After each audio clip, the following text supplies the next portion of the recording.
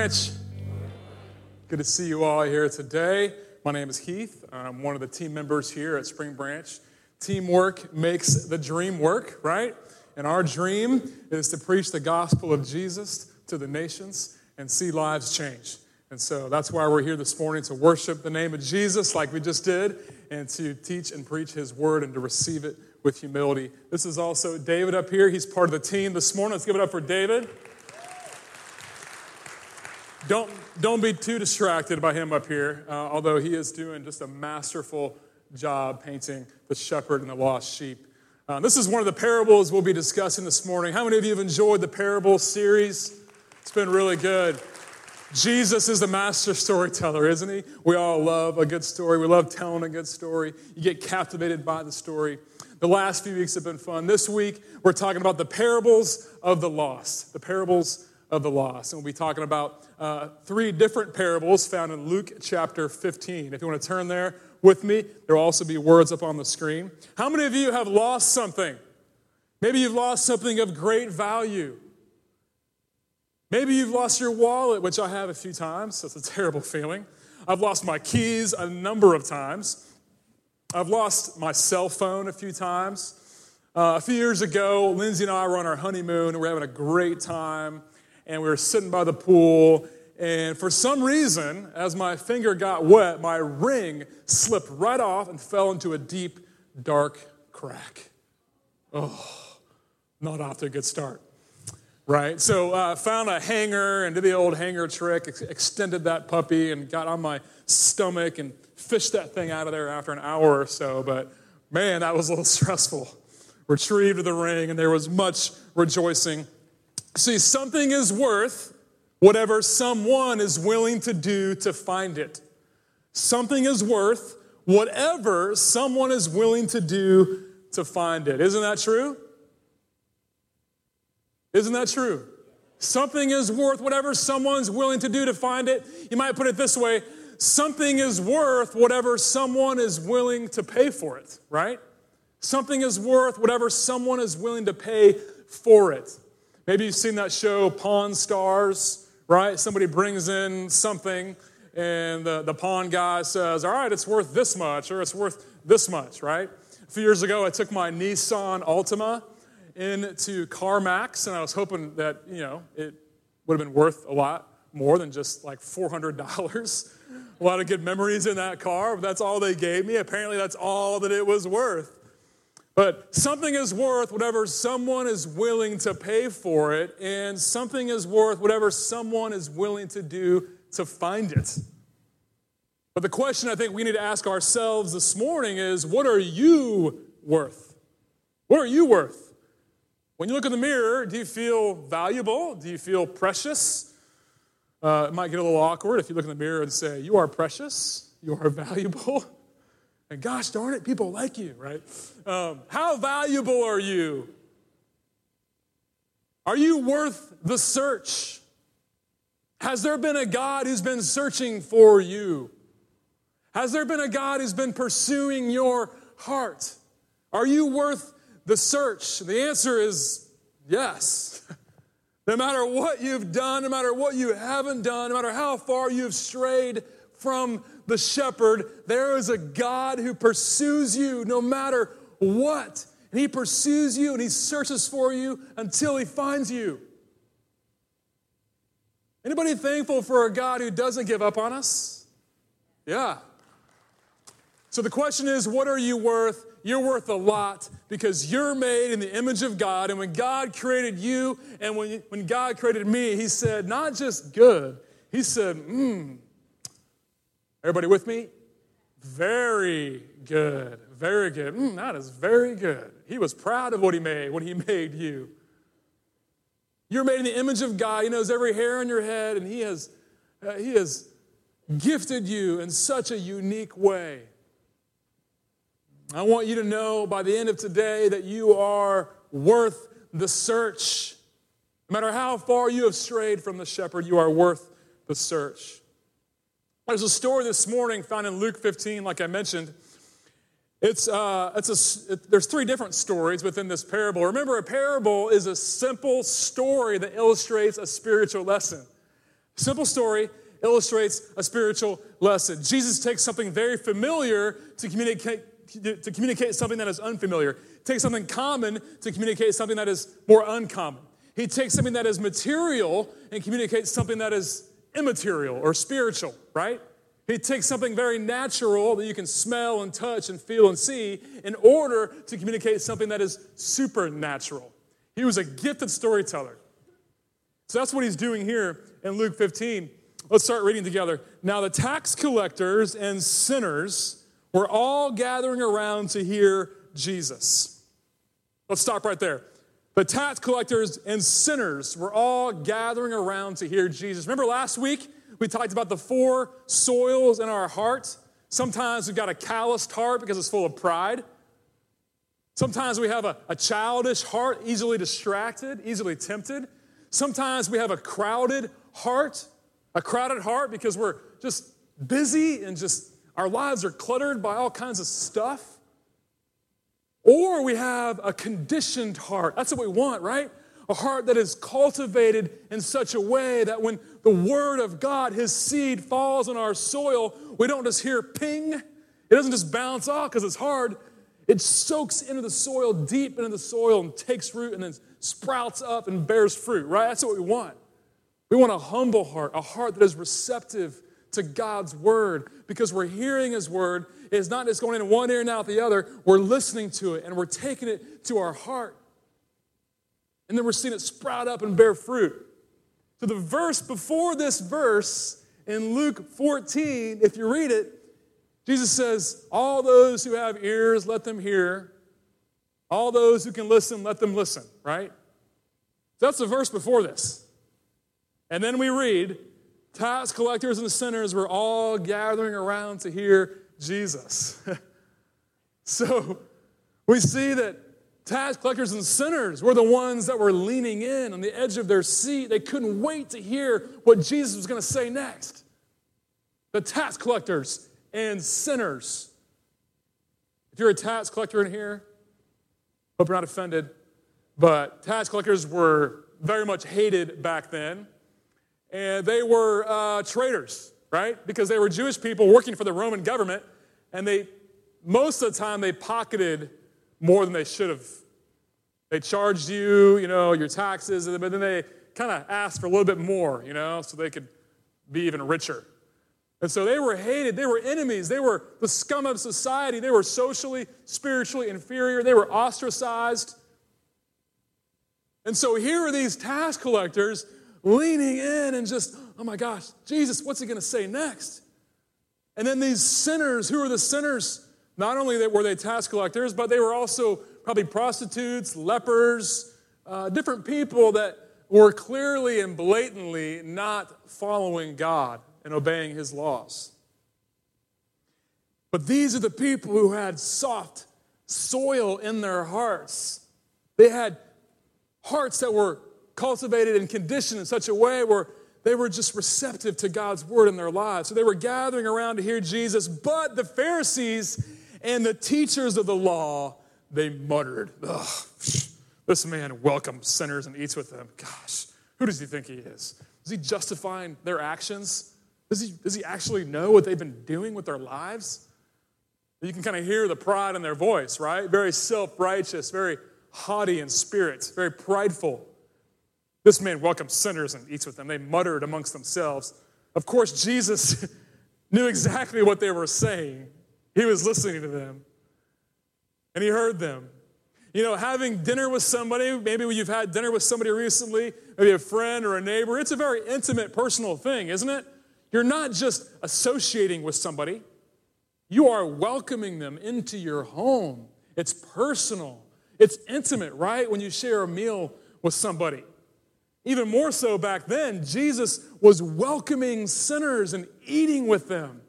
This was intimate. This was personal. And the tax collectors and sinners were leaning in to hear, and they were listening with humility because they knew that they needed help. They knew they needed a physician. They knew that something was not right in their lives. But the Pharisees and teachers of the law, they were filled so much with pride They had so many blind spots, they couldn't see that the inside of their cup was mucky. Jesus talked about the Pharisees, remember? He said the outside of your cup looks pretty good. Nice and clean, shiny. But the inside of your cup, if you look closely, in your heart, that's what really matters. In your heart, there's pride, there's self-righteousness, there's entitlement. If we're not careful, we can identify with the Pharisees and teachers of the law. In another part of the Gospels, Jesus responds this way when the Pharisees and religious people are dogging him, right, for hanging out with the sinners. Jesus responds this way in Mark 2:17. He says, healthy people don't need a doctor. Makes sense. Sick people do. I have come to call not those who think they are righteous, but those who know they are sinners. Interesting. Healthy people don't need a doctor. Sick people do. Jesus had 3 years on earth. How was he going to use his time wisely? How was he going to prioritize his time on earth? Was he just going to hang out with a bunch of healthy people? No, it was urgent. It was important. It was an emergency for him to hang out with people who were sick, who were lost, who were hurting. He prioritized his time in such a way that we need to pay attention to this. When we think about our lives, how are we spending our time? Are we prioritizing people who are lost, who are hurting? Or are we just hanging out with healthy people all the time? Church should not be this warm, fuzzy, holy huddle where we're comfortable with each other all the time and we just spend all the time in Bible study. Bible study is important. Small group's important. Get into a small group if you're not in one. But it's for the purpose of going out. It's for the purpose of developing a strong foundation so we can go out and pursue lost people, people that are unsaved, people that don't know the physician, Jesus, can heal them. It's an emergency. Speaking of that, there's an emergency severity index. I'm not an expert in this, but if you go into the ER, there's an ESI. What's that mean? It's a scale of 1 to 5, right? The nurses use this scale, the ESI, to determine the level of urgency of your need, okay? So if it's a 1 on the scale, we better get you in quick because you're having trouble breathing. It's an emergency, life or death situation. If it's a 5, you can wait, okay? You can wait. We're prioritizing the sick here, okay? The level of emergency, the level of urgency. Make sense? There's a level of urgency out there every day, wherever we go, to pursue the lost, the hurting, ones that are confused and ones that are just on their own, lonely and depressed and full of anxiety. People that don't know Jesus as their personal Lord and Savior, or maybe people that have drifted away from his love. It's urgent, it's an emergency to go out and tell people that there is a cure for the disease. That's what Jesus, the great physician, is doing here. He is prioritizing the lost and the hurting and those who are in need of a Savior. Verse 3, he told them these parables. The first one, suppose one of you has 100 sheep and loses one of them. Doesn't he leave the 99 in the open country and go after the lost sheep until he finds it? And when he finds it, he joyfully puts it on his shoulders and goes home. We've heard this story before. There's a shepherd, and he's responsible for his flock. He sleeps with them. The best shepherds were the ones who smelled like their sheep, right? Because they were just in the trenches with them, covered in whatever the sheep were rolling around in, right? They laid down their lives for the sheep to the point where they would go out and they would look for that one sheep who had wandered away. They would risk their own lives. They would risk discomfort and inconvenience and just huge amount of effort. They would lay down their life to find that one sheep who was on the cusp of death, the edge of the cliff. Sheep were not smart. They're a little blind, a little dumb, a little stupid. They were completely and utterly dependent on their shepherd. The shepherd knew right where the sheep could find water, could find grass, and they led them there every day, and this one sheep, for one reason or another, had strayed away, had wandered off, and the shepherd left behind 99 sheep. He left behind 99 to go find the one. Doesn't really make sense, does it? How important is this, that one sheep? Well, I love how Jesus puts this. He says, doesn't he? Doesn't he? Like, this is common sense, right? I mean, come on, guys. Doesn't he just leave 99, go find the one? Just logical. And many of these Pharisees may have been shepherds when they were teenage boys. So they understood that, okay, yeah, it's like common knowledge. If you're a good shepherd, you go after that one sheep because that one sheep is very precious, very treasured. That was common knowledge. And so that shepherd would go. If he was a good shepherd, he would go, find that lost sheep, and then he would celebrate. He would rejoice when he found that lost sheep. And that's what happens.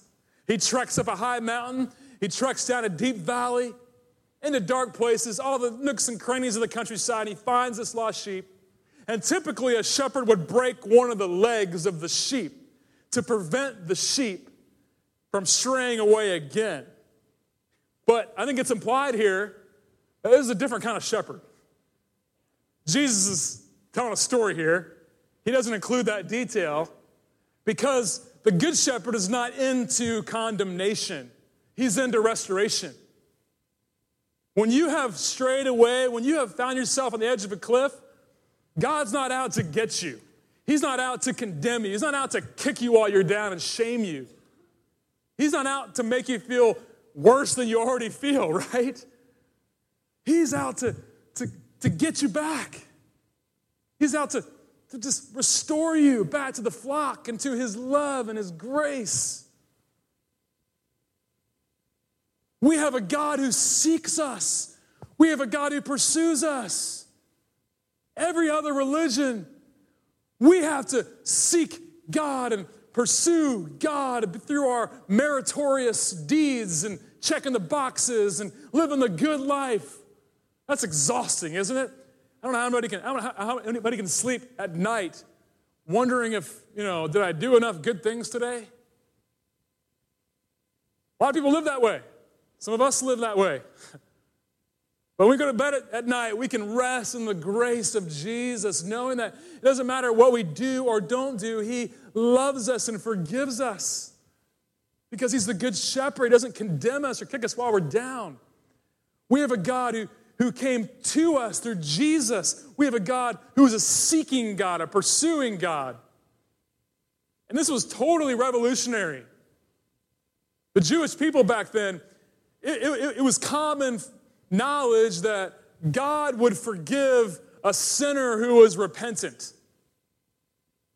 But it was totally upside down, totally opposite for a God to actually go look for a sinner, go pursue a sinner, go seek after a sinner. That was totally upside down. And so when the Pharisees are hearing this story, they're like, what? The shepherd went after the sheep and restored him, didn't break his legs, brought him back to the flock, rejoiced. They were smart people. They knew what was going on here, what Jesus is trying to say. He calls his friends and neighbors together and says, rejoice with me. I have found my lost sheep. I tell you that in the same way, there'll be more rejoicing in heaven over one sinner who repents than over 99 righteous persons who do not need to repent. Can you imagine the party in heaven when you decided to receive Jesus as your personal Lord and Savior? When I was a camp counselor in Colorado during college, I didn't know that I was going to be a pastor someday, but God used that experience at the foot of Pikes Peak in Colorado when I was in college to propel me into ministry because there was a kid who was a lost sheep. And I had a chance to sit down at a picnic table with him and walk him through the love of Jesus. And he repented of his sins, and he asked Jesus to be his personal Lord and Savior. He crossed that bridge from death to life. And since that day, God has given me a clear mission to preach the gospel and to see people go from lost to found, from deaf to hearing, from blind to seeing. He's given me that mission, and he's given you that mission. Found people find people. Found people find people. God has given you and I that mission to pursue the lost at all cost. And there's much rejoicing. There's a party in heaven. There's a party in heaven when we go from death to life, when we receive him as our good shepherd. Rejoice with me. There'll be more rejoicing in heaven when one sinner repents than of 99 righteous people who do not need to repent. There's a story about a woman who met with a psychiatrist, and the psychiatrist was talking to her about her kids, and he couldn't believe that she loved every single one of her kids equally. He's like, come on, it's not possible to have that much love for all three of your kids, to love all of them equally. There's got to be one kid that you love more than others, right? And secretly as parents, we have one kid that, right? But she thought about it for a few minutes. She said, I love them all equally, but come to think of it, when one of them is lost, when one of them is sick, when one of them is bad, I pay attention to them more than the others. I love them in that moment more than the others. Make sense? So in our brokenness, in our lostness, we have a God who is attracted to us. When he sees the lost, he pursues them. He leaves the 99. He leaves the 2 other kids that he also loves to make sure that lost kid knows how much they are loved and treasured and valued and cherished. He tells a second parable. Or, in addition to the shepherd and the lost sheep, suppose a woman has 10 silver coins and loses 1. So she's got 10 silver coins to her name. That's her life savings. That's all she's got in her account. But she loses 1. And 1 coin is the equivalent of a day's wages. Okay? Doesn't she? There's those 2 words again. Doesn't it make sense? Like, wouldn't you, if you were in this woman's shoes, wouldn't you light a lamp, sweep the whole house, and search carefully until you find it? And by the way, houses back then, especially low-income houses, didn't have any windows, not a whole lot of light coming through those windows. Again, no electricity back then. The floors were dirt, covered in straw. So it wasn't like you were searching for a coin on like tile, right? Or even carpet with plenty of light. I mean, you can imagine this woman just lighting up every single nook and cranny in her house, looking high and low for this precious, treasured, lost coin. It was everything to her. And she was doing whatever it took to track down that coin. And she spent hours, if not days, and then she found the coin. And she rejoiced and called her friends and neighbors to come over, and she said, the lost coin has now been found. Let's throw a party. Love the story. In fact, the Pharisees and religious people would tell this story. They would also tell this story, which Jesus knew full well that this was a familiar story to the Pharisees. But they would tell the story to remind people to pursue the law. Look for the lost coin. Look for the lost coin like you're looking for the law. Look for the law like you're looking for the lost coin. You got to know the law. You got to obey the law. You got to live in the right way. That's how they would leverage the story. But Jesus is using the story to not just point people to the law, he's pointing them to his love. He's demonstrating that he is a God who pursues sinners. He doesn't put a hedge of protection around himself because it's too inconvenient. It's not safe. Costs too much money, too much effort. He steps into the mess. He steps into the trenches of sinners' lives like you and I. He doesn't bat an eye. And he will search high and low for us. Something is worth whatever someone is willing to do to find it. Something is worth whatever someone is willing to pay for it. And Jesus says, go look for that lost coin. Go look for my love like you're looking for that lost sheep, like you're looking for that lost coin. Rejoice with me. I have found my lost coin. In the same way I tell you, there is rejoicing in the presence of the angels of God over one sinner who repents. Jesus continued. Third parable, third story. This is the one many of you have heard. There was a man who had 2 sons. The younger one said to his father, Father, I wish you were already dead so that I could get all your stuff. That's pretty much what he's saying. I mean, how disrespectful is that, right? He says, Father, give me my share of the estate. So he divided his property between them. This is what's happening here. He's pretty much saying, Dad, I can't wait until you're dead to inherit your estate, to get all your stuff. Like, I'm young now, I got lots of energy, you know. If you could just, hand over all your money to me right now, but I can just go off and just have a little fun, you know what I'm saying? Just a little good time. And the father, which was totally atypical back then, he actually gave his youngest son his inheritance right there on the spot. He said, all right, here's 1/3. Here it is. Everything I own, here it is. Here's the money. God gives us freedom, doesn't he? I had somebody ask me recently, is it predestination or is it free will? And I said, yes. God knows ahead of time what choice we will make, right?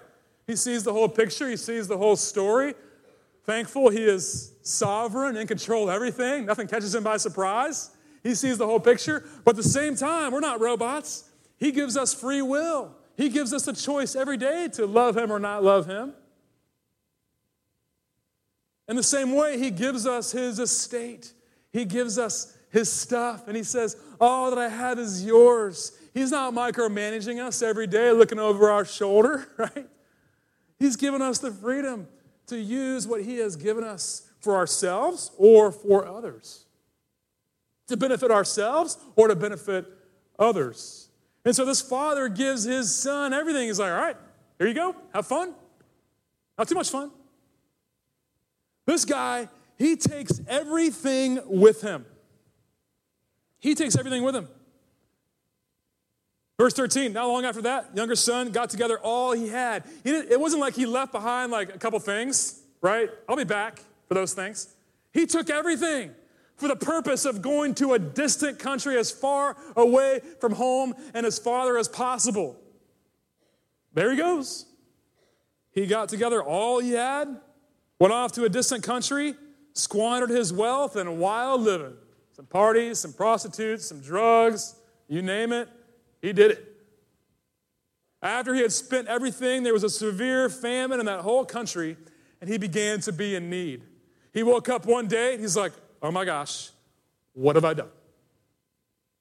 He went and hired himself out to a citizen of that country who sent him to his fields to feed pigs. I mean, talk about rock bottom. He longed to fill his stomach with the pods that the pigs were eating, but no one gave him anything. Wow. The pigs were more important than he was. Not good. Verse 17, when he came to his senses, I love this phrase.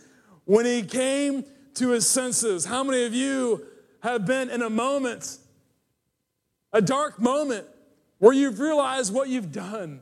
You've realized that left to your own devices, you chose to be selfish and prideful and to live your way instead of God's way. I mean, why does it take us as humans to get to rock bottom for us to come to our senses? We think we're in control and we have pride and we think we can do it and we're self-sufficient. And then one day we wake up and we come to our senses and realize, oh my gosh, how did I get to this place where I'm with the pigs and covered in mud and longing to fill my stomach with the pods that the pigs were eating? It takes getting us at the end of our rope as humans to realize that we need a physician. We need God's strength and his help in our lives.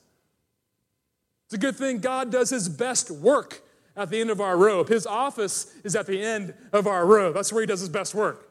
He doesn't give up on us. He doesn't give up on us. He pursues us. He's a seeking God, and we are worth the search. When he came to his senses, he said, how many of my father's hired servants have food to spare? And here I am starving to death. I will set out and go back to my father and say to him, Father, I have sinned against heaven and against you. I am no longer worthy to be called your son. Make me like one of your hired servants. So he got up, verse 20, he got up and went to his father. I love this. It doesn't say he got up and went home. It doesn't say he got up and went back to his people or to his village. It says he went to his father. That relationship was still there. The fellowship had kind of waned a little bit, right? Like some of us, right? Our fellowship kind of wanes a little bit with God.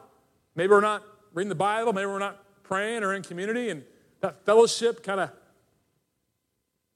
becomes weak. But the relationship, because of his love for us, the relationship stays the same. Anybody thankful that there's a period? God loves us, forgives us, period. That relationship is final. No matter how far we stray from home and from the loving arms of our Father, it's a relationship. It is in blood. It is certain. It is forever. It is never breaking, never stopping, always and forever. That's the love of the Father towards us. He went to his Father because there was a relationship. All the Father's love towards him all his life was not in vain. And while he was still a long way off, his Father saw him and was filled with compassion for him. While he was still a long way off, while you're still a long way off, God sees you. Even though you've taken control of your lives, even though pride is strong in your heart, even though your heart is hard, and you become stiff-necked, even though you've strayed away like a sheep from the flock, God still sees you. Even though you're a long way off, he still sees you. And he's not filled with hatred. He's not filled with resentment, like I shouldn't have made that. He sees you as still valuable, still precious, still cherished, still treasured. He sees you as his precious gift. He still sees you as worth the search. You are still valuable in his sight. While he was still a long way off, his Father saw him and was filled with compassion. When you see people who are lost and hurting, are you filled with compassion towards them? Is it just pity? Or is it compassion? Compassion drives you to action. It's not just sympathy, it is empathy. You're identifying with how they're feeling and you're helping them, getting into their mess and loving them. He was filled with compassion. He ran to his son. Back then, if a grown man was running in public, that was very undignified, just not cool. Wasn't very socially accepted. But this father, he was filled with so much compassion that he just forgot about the social norm and just found himself running full head of steam towards his son. I mean, he was sitting on his porch, if you can imagine, on his knees every day, just praying, God, bring back my son. Bring back my son.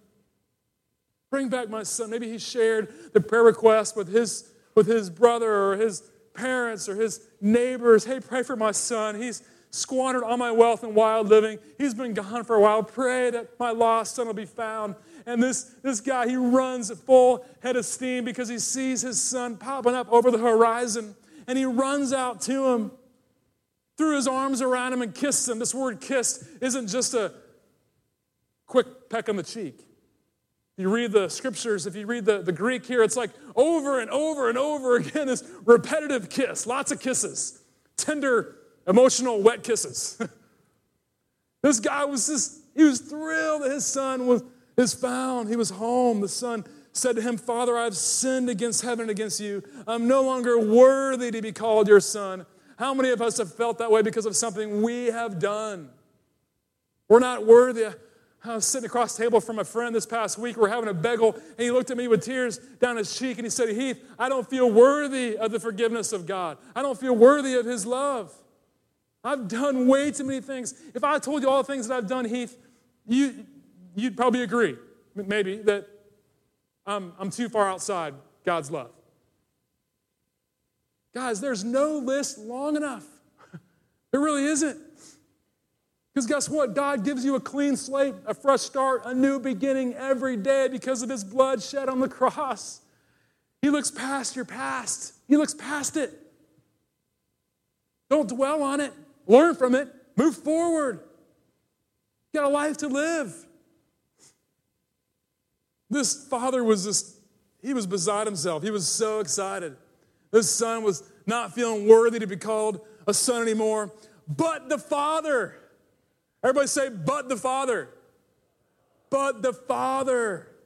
Just when you think the father was going to condemn him and maybe think less of him or kick him to the curb, the father was filled with compassion. He said to his servants, quick, bring the best robe, put it on him, put a ring on his finger, sandals on his feet, bring the fattened calf and kill it. Let's have a feast. Let's throw a party and celebrate. For this son of mine was dead and is alive again. He was lost and is found. So they began to celebrate with much dancing and eating. Can you imagine that scene? Many of you have heard this story called the prodigal son, right? Prodigal son. The word prodigal, what's that mean? The prodigal means wastefully extravagant. It means recklessly generous with your living. Typically, it's negative, right? The son was prodigal because he wasted away his father's wealth. It was reckless, extravagant living. But we serve a prodigal God, don't we? We serve a God who's prodigal in his love towards us. He's extravagant, seemingly wasteful, seemingly reckless in his love for us. We don't deserve a robe and sandals and a ring and a party. But he showers his love and grace over us anyway because he's the prodigal God. And he is rich. He's extravagantly affluent in his love for us. It doesn't make sense that the shepherd would leave the 99 and go after the one.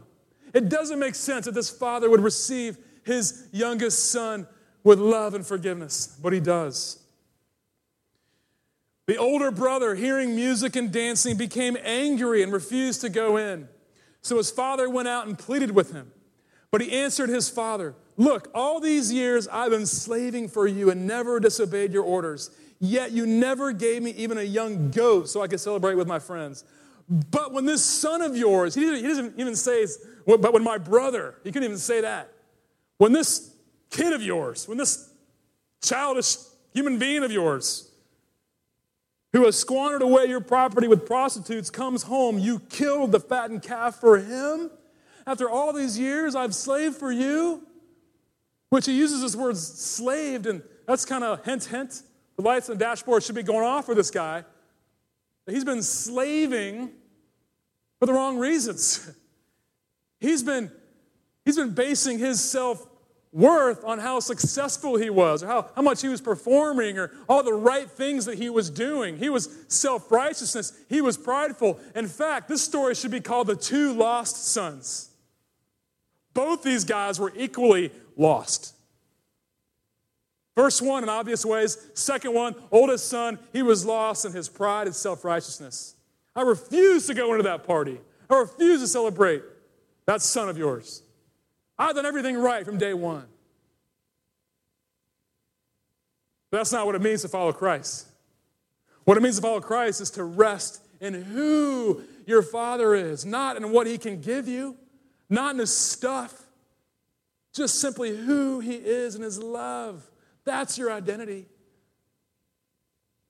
My son, the father said, you are always with me and everything I have is yours. But we had to celebrate. We had to. We had to celebrate and be glad because this brother of yours was dead and is alive again. He was lost and is found. Wow. Powerful story, isn't it? You know, there are a lot of people in this room right now. Chances are maybe you feel lost. Maybe you felt lost for a while. Maybe like a sheep, you've gone astray from your shepherd. Maybe you need to turn back. What's it take for you today to turn back to your shepherd? Receive wisdom, receive prayer, receive encouragement from others. Maybe God's been pursuing you and pursuing you and pursuing you, but your heart's been hard. Humble yourself today and allow your heart to be soft and receptive to God's love for you. Allow Him to stir up that soil within you so that you can be all that He created you to be. Maybe some of us have been found. And maybe you've forgotten that your mission is to go find others. See, lost people can be found. It doesn't just stop there. But when you're found, you go find people. Found people find people. What if we as a church, we were a seeking church. We were a finding church. We were a church that pursue the lost, whatever the cost. What if it wasn't just coming together and consuming and benefiting from the church? What if we actually participated in the church, in what God is doing, for the purpose of going out and pursuing the lost in our workplace, in our family, in our neighborhoods? What if we had a pursuing mindset? What if we saw others as valuable and precious and treasured in God's sight? How would that change how we organize our time, prioritize our time? We've got one life to live, and there are people all around us who are sick and lost and hurting. May we not hoard our time for ourselves and stay in our comfort zone, but may we go out and notice others and be filled with compassion and help them and love them and put them over our shoulder and carry them to the flock. Found people find people. Are you lost? Are you making yourself findable? Who is lost in your life?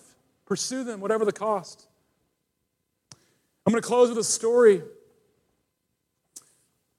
In July 2018, a widely publicized cave rescue successfully extricated members of a junior soccer team trapped in Thailand. 12 members of the team, aged 11 to 16, and their 25-year-old assistant coach entered the cave on June 23rd after soccer practice. Shortly afterwards, heavy rains partially flooded the cave, trapping the group inside. Maybe many of you have heard this story.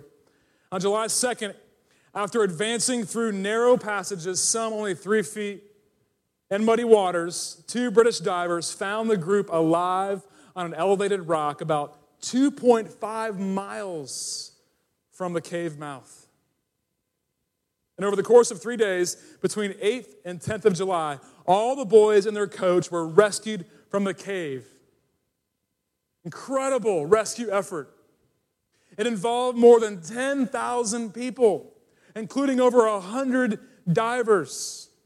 One of the divers, a Navy SEAL, he perished. He died.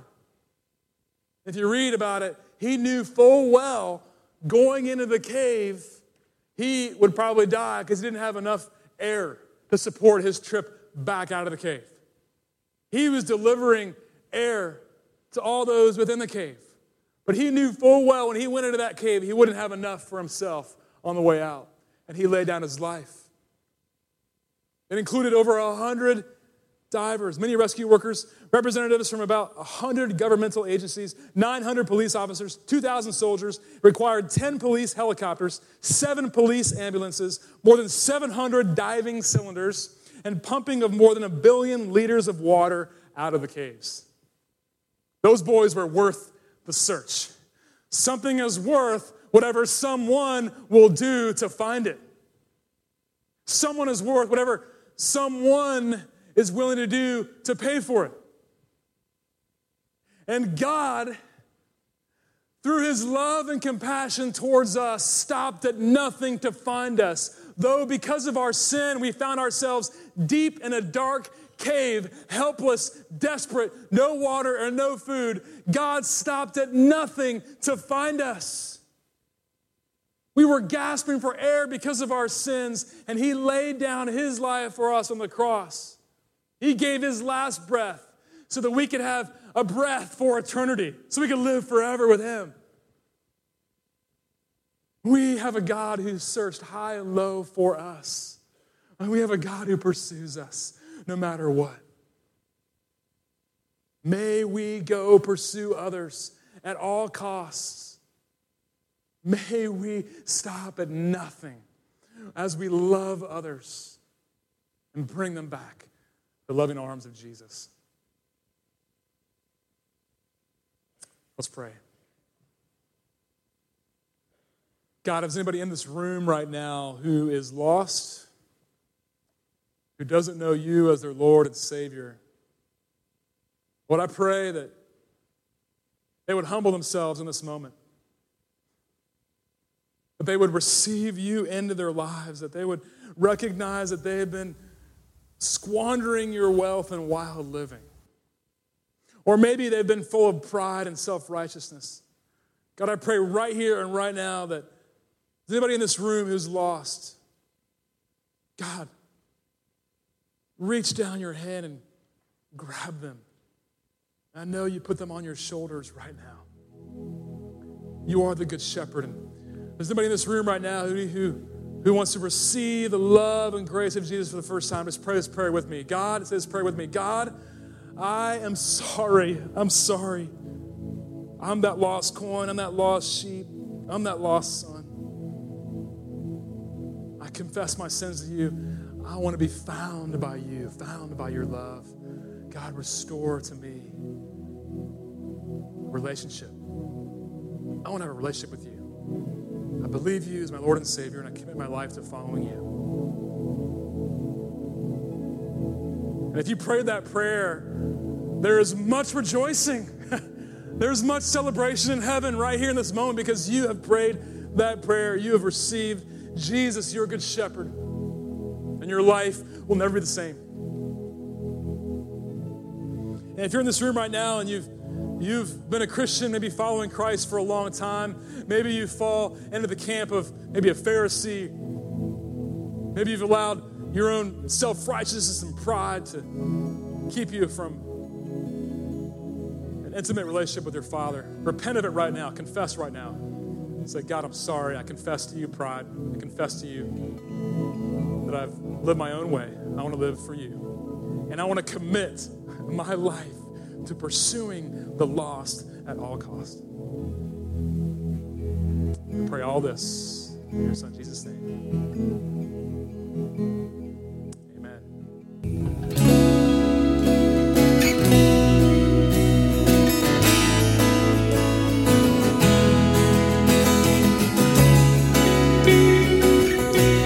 Sing this with us.